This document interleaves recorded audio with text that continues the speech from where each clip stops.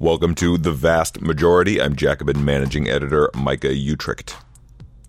We are recording this the day after the New Hampshire primary, which Bernie Sanders won. It's the second state in a row that Bernie has won after he won Iowa by 6,000 votes. And we didn't really have a full conversation about what happened in the lead up to Iowa's caucuses, because the entire conversation ended up being about what happened during and after the caucuses. And what happened during and after the caucuses were numerous maddening procedural problems that became a real embarrassment for the Iowa Democratic Party and totally coincidentally entirely seemed to hurt Bernie Sanders and help his opponents.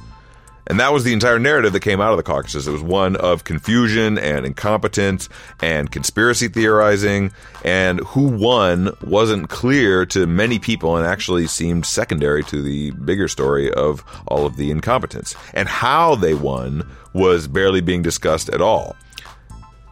And that's a real shame for Sanders, not only because he deserved the momentum coming out of Iowa, but because his campaign did incredible organizing among working class communities, communities of color, and immigrant communities throughout the state. That organizing has received some attention, especially by publications like The Intercept, who's done great reporting on it, but that organizing hasn't received enough attention. So I talked to Sean Goody, associate editor at Jacobin and a native Iowan, who went back to Iowa multiple times in the lead up to the caucuses and on the day of the caucuses itself to report on them for Jacobin in an article at jacobinmag.com called Bernie Sanders' Multiracial Working Class Base Was on Display in Iowa. Now, I know that by the time you're listening to this, Iowa will probably seem like ancient history, but the organizing that Sean describes in that piece, and which we discuss in this podcast, is worth learning about, because if we're going to achieve anything remotely worthy of the name political revolution in this country, the kind of organizing tactics that we saw the Sanders campaign engage in Iowa will be a very key part of it. So here's Sean Goody. Sean, hello. Hello. It's your big Jacobin podcast debut. You're a long-standing Jacobin staffer, and this is your first time on the podcast. Glad to have you here. Yeah, thanks for having me. So you are a native son of Iowa. That's where you're from. And you went to Iowa to report this story and to write about what was going on with the Bernie Sanders campaign there. It's a real shame for multiple reasons that we had to endure this bizarre days-long spectacle of, everything insane that was going on with the Iowa Democratic Party, the Shadow app, wrangling over who actually won the thing, when it's clear that Bernie Sanders was the winner. And it's a shame for multiple reasons. Obviously, for Bernie would have preferred to have a clear narrative that's like he won and then leave Iowa with that momentum. But it's also true that I think if we were not having all these discussions about the shenanigans, we would have had much more of a national conversation about what was unique and pretty amazing about what the Bernie Sanders campaign did in Iowa. And you were there in Iowa reporting on some of these things. So let's just start with what you saw there that you write about in the article. What were you doing there? Where were you? And what were you seeing? Yeah, so I was mostly in Muscatine, which is a river town on the banks of the Mississippi River, and then Ottumwa as well, which is in central Iowa. Both are pretty working class cities. By Iowa standards, both are pretty diverse. I think it's something about between 50 and 20% Hispanic in both cities. And so both also had what they called satellite caucuses, which was a new thing this year. And the idea was to make it easier for quote-unquote non-traditional voters to be able to caucus. And so what we saw was a pretty amazing display, which was the result of lots of hard organizing by the Sanders campaign. But both of those locations, you saw immigrant workers turning out in pretty high numbers and just delivering overwhelming support to Bernie. Yeah, I was in Iowa, in Muscatine, twice for 2 weekends because I speak Spanish, and so we had been asked to go to Muscatine because there's a large Spanish-speaking population there. And we got there to this small town. I don't know how many people live in Muscatine. It's not very many, but the Sanders campaign had at least 2 Spanish-speaking staffers there. And when I got there the first time, this is probably true of any political campaign, but it's especially true of the Bernie Sanders campaign. You're amazed at encountering people in these places like Muscatine who are just throwing their entire lives into the campaign of somebody who they believe in so much. And so when we got to Muscatine, the campaign was being run out of this woman's garage. She had these "not me, us" boots that she had hand painted, had kids running around the garage, but the campaigning was being run out of the garage, and the 2 Spanish-speaking staffers were there. And it was a guy, Carlos Rojas, was one of them, who we at Jacobin had interviewed just a couple months ago because he got up and confronted Joe Biden at a campaign event about deportations. And he was the one who, if memory serves me, the first one who Biden told to go vote for somebody else. I think he said go vote for Bernie, or he said, don't vote for him. He's like, I'm not your candidate, because the guy was confronting him about deportations. And it's very telling that is what Biden said, and that the Bernie campaign then hired him immediately. But yeah, we were out on the doors, and the people I was talking to in Muscatine were like slaughterhouse and packing house workers, lots of monolingual Spanish speakers, people from Mexico and El Salvador. And it was something that was not being done by any other campaign in Muscatine or seemingly anywhere else in Iowa, right? Yeah, I mean, there's been a lot of good reporting on this at this point, both before the caucus and after the caucus, about the kind of effort that it took to actually turn out voters. So in Ottumwa, it's been pretty well reported at this point. That caucus site went 14-1 in favor of Bernie. The one person was a Warren organizer, so literally paid by Warren to be there. Which this person was paid to work for Warren, ostensibly to turn people out for the caucus, and then she's the only one who shows. Anyway, we shouldn't talk about her too much, but I just thought that was a little strange. Just makes it was interesting when I first got there, because everyone was sort of clumped together, sitting down. I saw she had like Warren stuff on, and I sort of assumed like there were people around her. So I sort of assumed that Bernie had the majority, but Warren probably, Warren had a paid organizer there, probably turned out like 4 or 5 people or something like that. And then the person that was chairing the caucus was like, okay, now split and go to your preferred candidate. And the whole room got up and just went to Bernie's corner. And it was a pretty amazing moment, because these were workers, basically all immigrant workers from all over the world. This was the first voting site, right? The one that got a lot of attention, who were Ethiopian workers, as well as I think Honduran and Macedonian. Yeah, a lot of African workers from different parts of Africa. They work at the local slaughterhouse, at the packing house.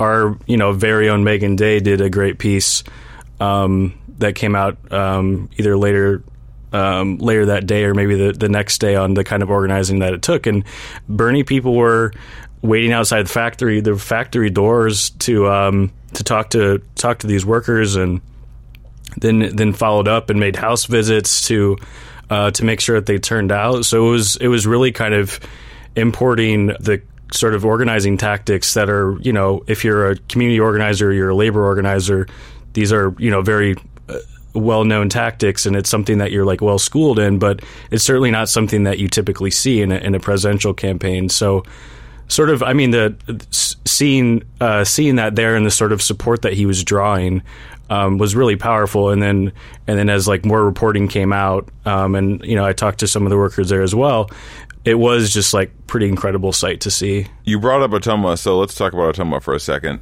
You open your piece with an anecdote from 1937 labor history in Iowa, when the CIO was organizing meatpacking workers.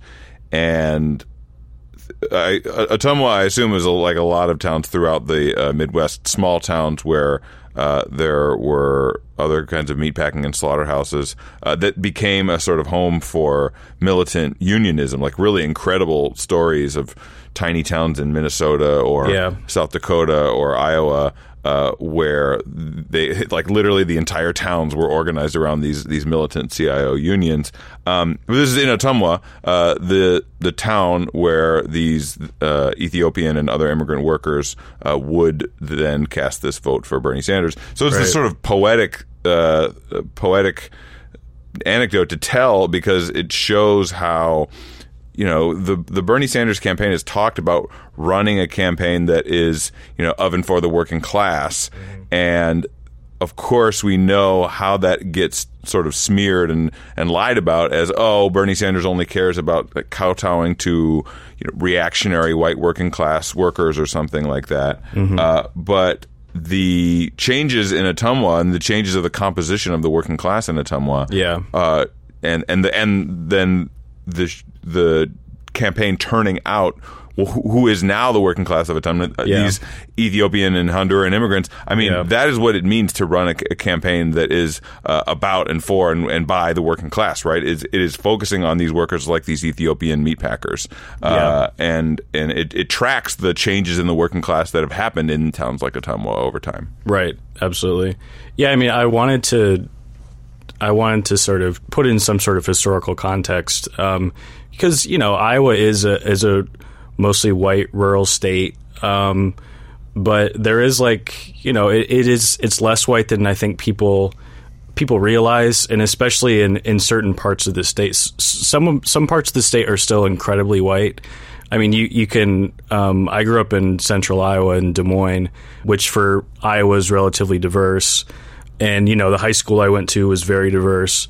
But there are parts of the state that, small town Iowa, 98% white or something like that. But at the same time, they're largely because of, it's not like every immigrant worker is working in meatpacking, but meatpacking was, there was a structural shift within meatpacking that brought ended up bringing a lot of immigrants in, and they sort of became the archetypal packing house worker. Whereas in the 30s, it was in places like Ottumwa, it was all white. Now I think total there, I think the Latino population in Iowa is something like 6%. But in places like Ottumwa and Muscatine, it's 15 or 20%. Some places it's even higher than that, 30, even upwards of 50% in some places. So I wanted to give it some historical context, because I think that's just important for understanding any place really. But I also wanted to. I think it sort of serves as a corrective to people's misconceptions about Iowa, because it is really remarkable that even still in a relatively white state like Iowa, Bernie was able to assemble this multiracial working class base. Right. You just look at the numbers, and it's very clear that's sort of his natural constituency. Is the multiracial working class. Yeah, so that was the next thing I was going to ask you, because, we see in the way that the campaign was run, who they were making their pitch to, that it was a working class that was made up of Honduran and Ethiopian immigrants and Nepalese immigrants, and they were making their pitch to those workers.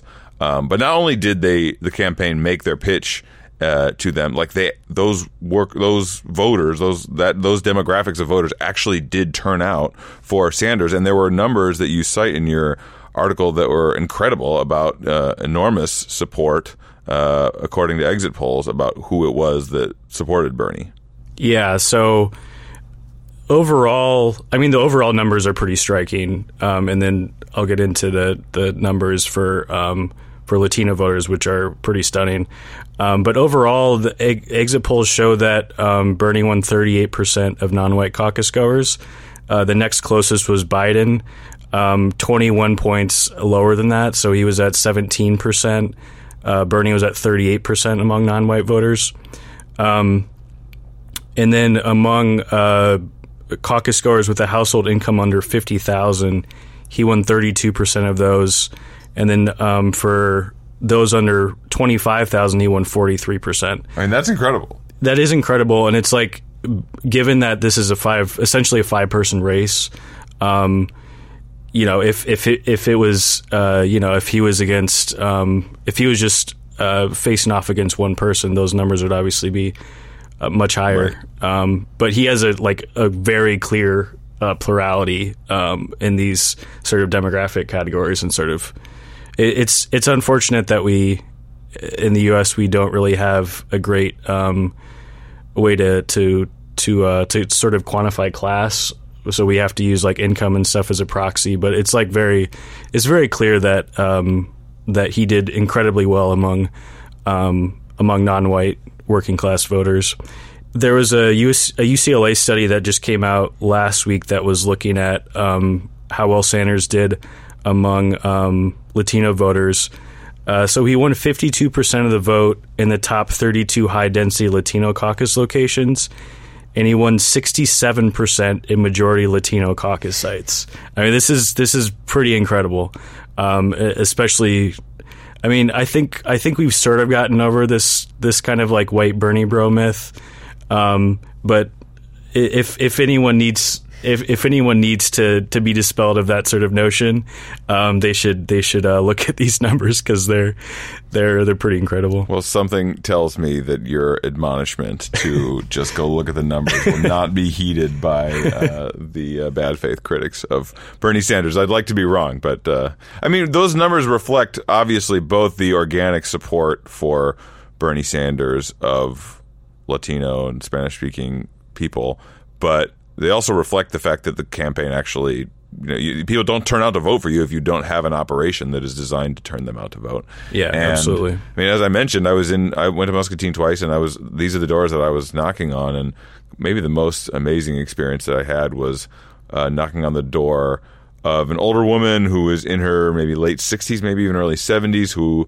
she and her husband were Salvadoran immigrants who had come to the United States in 1980, right after the Salvadoran Civil War started, which Salvadoran Civil War, of course, was a war in which it was between leftist guerrillas and a Salvadoran government that was entirely propped up by the United States and couldn't have survived if it wasn't for the backing from the United States, which went up to $1 million a day at one point during the Civil War. There was a quasi-fascist, just blood-drenched regime. Some of the worst human rights atrocities ever committed in the Western Hemisphere took place in El Salvador in the 1980s, and that was the reason why this woman had moved first to California and then to Iowa. And she's telling me all this, sitting there in her living room with her husband, and she had heard some about Bernie before I had knocked on her door. She was pretty positive, thinking towards Bernie. But when she told me this history of coming to the United States because of the Salvadoran Civil War, and I told her about Bernie's history in Burlington as mayor, using his position as mayor to oppose the U.S. intervention in El Salvador, literally holding protests and educational events against the U.S. intervention in El Salvador at City Hall in Burlington. Yep. She didn't know any of that history, and she thought it was incredible, and she and her husband were completely pumped up to go caucus for Bernie, which they signed caucus commit cards assuring me they would do. And this is an important point to bring up, because I think a sort of political hack type could look at this and say, oh, wow, okay, this is the key. We need to be making a pitch to Latino immigrant voters and other kinds of immigrants and people of color and working class people. That's the key to,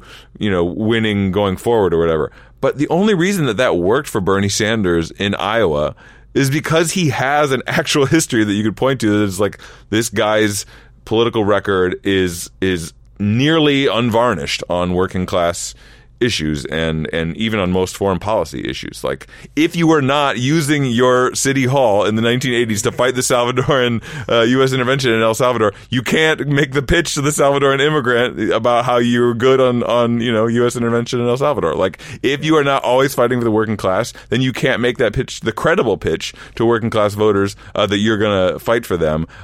So I say that just to make sure that the lesson that some people take from this is not just that you have to appeal to those people, it's that you have to have a record that is fighting for the working class and for immigrants and all those folks, and then you can make that appeal to them.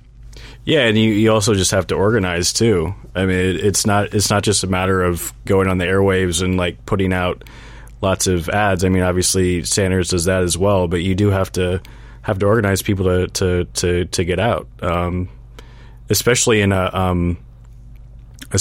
sort of a high barrier event like the Iowa caucuses. It is hard to convince people, especially the sort of voters that Bernie is trying to reach and has reached relatively successfully. It's hard to convince people to turn out to vote when basically their whole lives, politicians tell them that their lives are going to be better if they vote for this person, and then nothing really changes. The kind of apathy of the American voter, especially poor and working class people, it's pretty justified, and so it is like a hard pitch to make, and especially when you're trying to turn people out to a caucus where they have to go somewhere and there's this arcane process that the party itself doesn't really even understand, and then you're trying to convince people to come out to that and spend 2 hours of their time, maybe even 3 hours at some of the big precincts.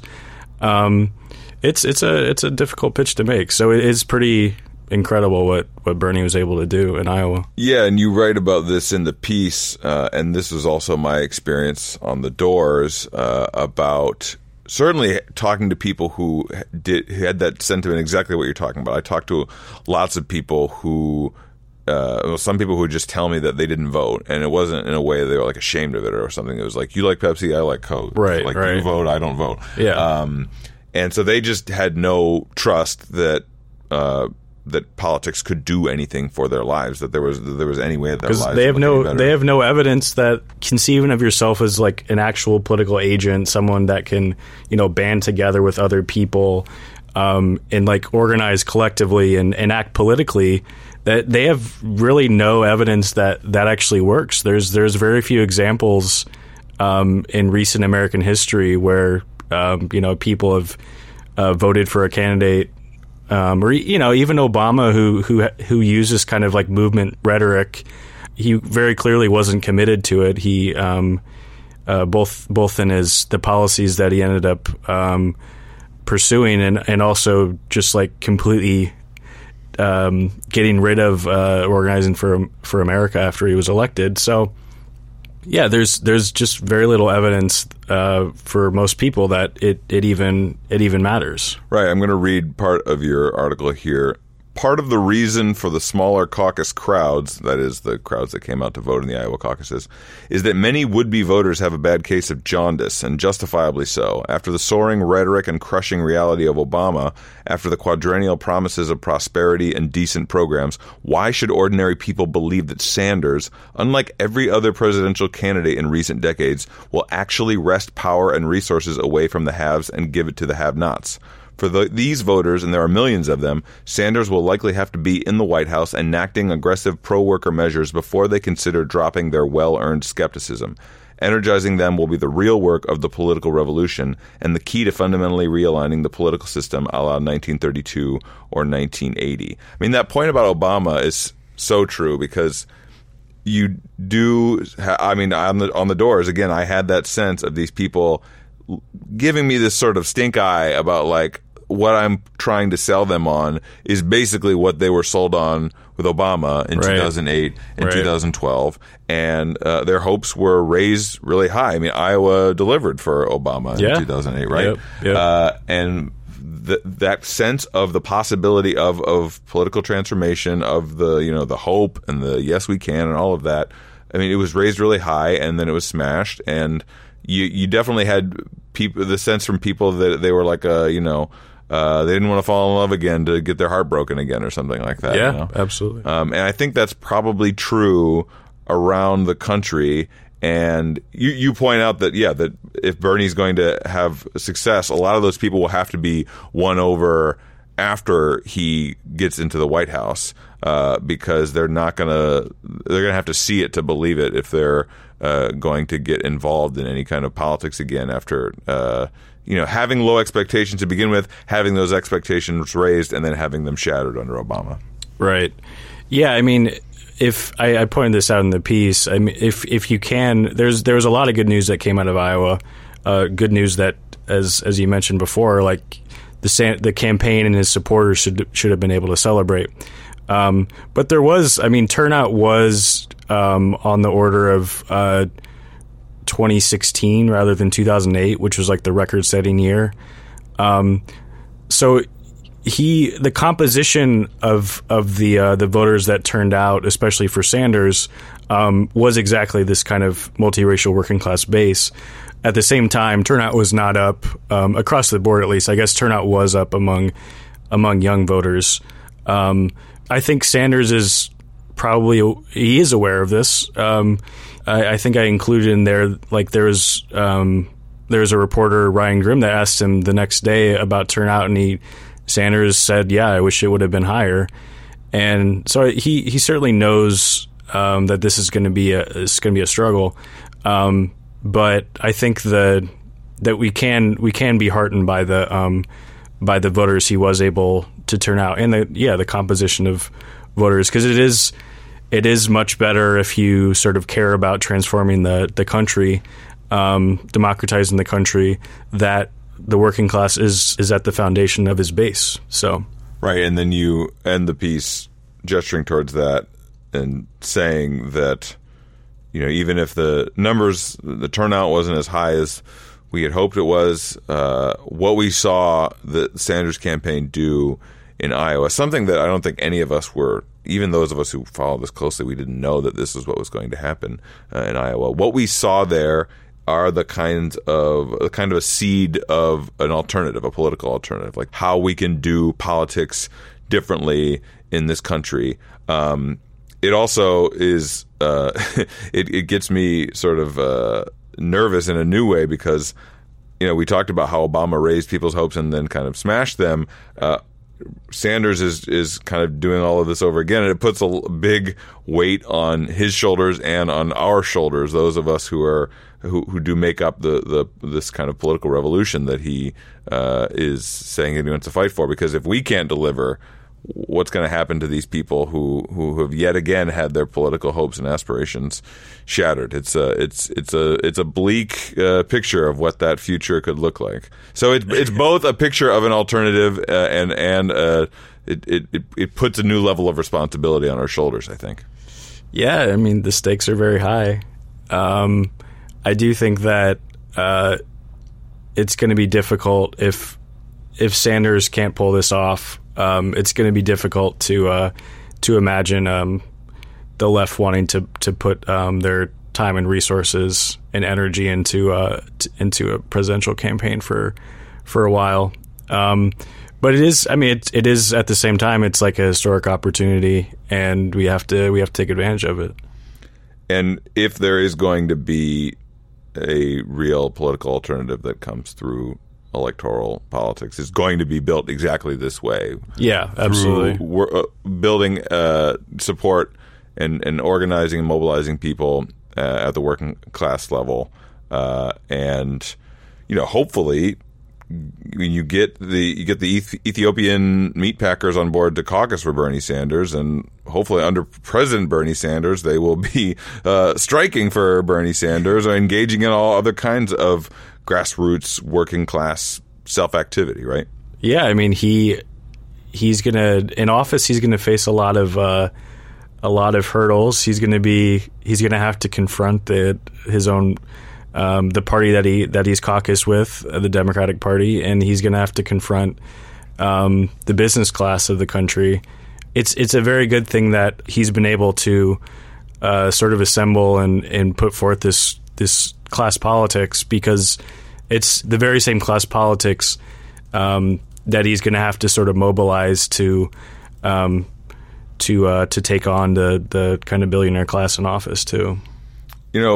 While you're here, we should talk about your article from several issues back in Jacobin, where I think it was called "You Can Have Debs or You Can Have Brandeis," and you were talking about the difference between Bernie Sanders and Elizabeth Warren as candidates. And Warren has done pretty poorly in both Iowa and especially New Hampshire last night. Yeah. And so I don't want to seem like we're sort of rubbing salt in her wounds here.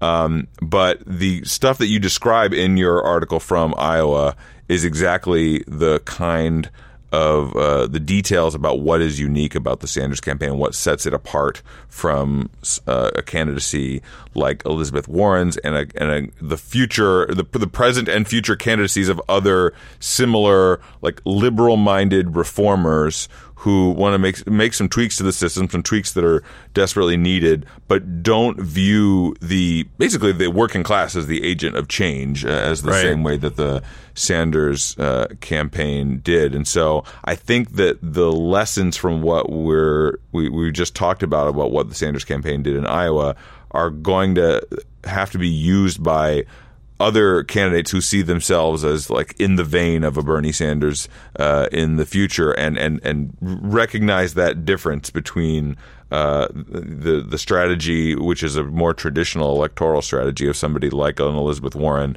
versus the strategy of what Bernie Sanders did in Iowa. And we saw how that paid off for his campaign, and we saw how her strategy has not quite panned out for her. Yeah. That piece that you reference, I tried to draw this distinction between Warren and Sanders by using a sort of historical analogy, and I analogize Sanders to Eugene Debs, the great socialist leader, labor leader of the early 20th century, and then I analogize Elizabeth Warren to Louis Brandeis, who was Eugene Debs' contemporary, pretty well-known kind of trust-busting lawyer, progressive, and so they come from different political traditions. I think I could go into, like, the sort of ideological differences, but on a political level, they do have very different ways of conceiving of politics. Elizabeth Warren is she's very skilled at sort of fighting for regulatory changes. She did it in the Obama administration. She's someone that I think we certainly on the socialist left, we certainly want to have her on our side, and she would be a very good person to have in a Sanders cabinet. I think she'd be a very good Treasury Secretary. With all that said, it is clear that she doesn't, like you said, she doesn't see the working class as the sort of political agent that can transform the country. She's not like some elitist technocrat or anything. I wouldn't caricature her, but she does sort of see the progressive change or left sort of social change coming through regulatory channels and white papers and stuff, rather than mobilizing and organizing the working class in the way that that Sanders does. And it's striking because again, he is importing tactics from labor and community organizing traditions and stuff, and that's something. A lot of the staffers in Iowa were literally former labor organizers or community organizers, and so they actually, like, understand how to do politics in this way, and that's just like the sort of common sense. Oh, we have to we have to stand at the factory doors and we have to talk to workers. 1 a.m. Yeah, exactly. It's not about putting a bunch of TV ads on and like hoping that people flock to your campaign. Well, and again, just to repeat the point, the only way that you can, like, you can't just import union organizing tactics like that for any old candidate. You won't find people who are willing, who are true believers. I mean, I remember there was a story that came out right before the story about what the Sanders campaign was doing in places like Ottumwa. You know, the secret agent stuff that is what a lot of union drives end up looking like. You know, being at the factory gates at 1 a.m. and all of that stuff. There was a story that came out right around the same time that was about that leaked some texts from a Biden staffer who, after demanding that her staffers drive through unsafe weather in Iowa through snowstorms, said at the very end of her text stream, "Every day is an audition for post Iowa." And, that's the kind of people who are drawn to the Biden campaign. Is like somebody out of Veep or something. And then there were the true believers from Bernie who, sacrificing sleep and whatever else and using those union organizer tactics. And many of them people who had little or no experience in electoral politics. Like, as you said, they were union organizers, or some of them weren't even staffers. They were people who were rank and file union activists. Some people who were carrying out what we call the rank and file strategy. People who were trying to transform their unions and transform the labor movement as rank and file members. And they then had this opportunity. The fact that the Bernie Sanders campaign chose to bring those kind of people into the campaign to work on the campaign really says a lot about the campaign. But again, like, you can't have that kind of strategy if you don't have a candidate who that kind of organizer, that kind of rank and file union activist actually believes in. And I assume that as the primaries and caucuses go on, we're going to continue to see a lot of that kind of organizing tactics by Sanders, and we're probably going to see more and more data that continues to disprove this myth about who it is that the Bernie Sanders campaign is appealing to. And it is exactly the kind of multiracial working class that you write about very beautifully and very movingly in your piece. Yeah, I think it's clear that this is his base. I think there are some commentators. We might actually sort of ironically see a turn where whether at this point it's clear that the white Bernie bro myth is a myth, and that the data just doesn't back it up. So we might sort of see a turn where it's sort of taken for granted that, like, this is Sanders' base. And then, like, pundits are like, well, yeah, of course he wins the multiracial working class, but can he expand beyond that? I sort of think that might be where we're going. We'll see. Well, it's a good problem to have. Yeah, that's a real good problem to have. I'd love to hear the spin from Chris Matthews or whoever about how it's a problem that there's too many Mexican immigrant meat packers, and these are the brown shirts that Chuck Todd warned us about. Well, Sean, thank you so much. Thank you. You can listen to other episodes of The Vast Majority as well as our other Jacobin podcasts at Jacobin Radio on iTunes, Stitcher, and Spotify. Please do rate and review us, as that really makes a difference in people finding us. And we don't ask you for any money on this show, but it's definitely not free. So please subscribe to Jacobin at jacobinmag.com/subscribe. Buy Jacobin swag at our online store, subscribe to our Journal Catalyst, or do whatever else that involves giving us money. Please and thank you.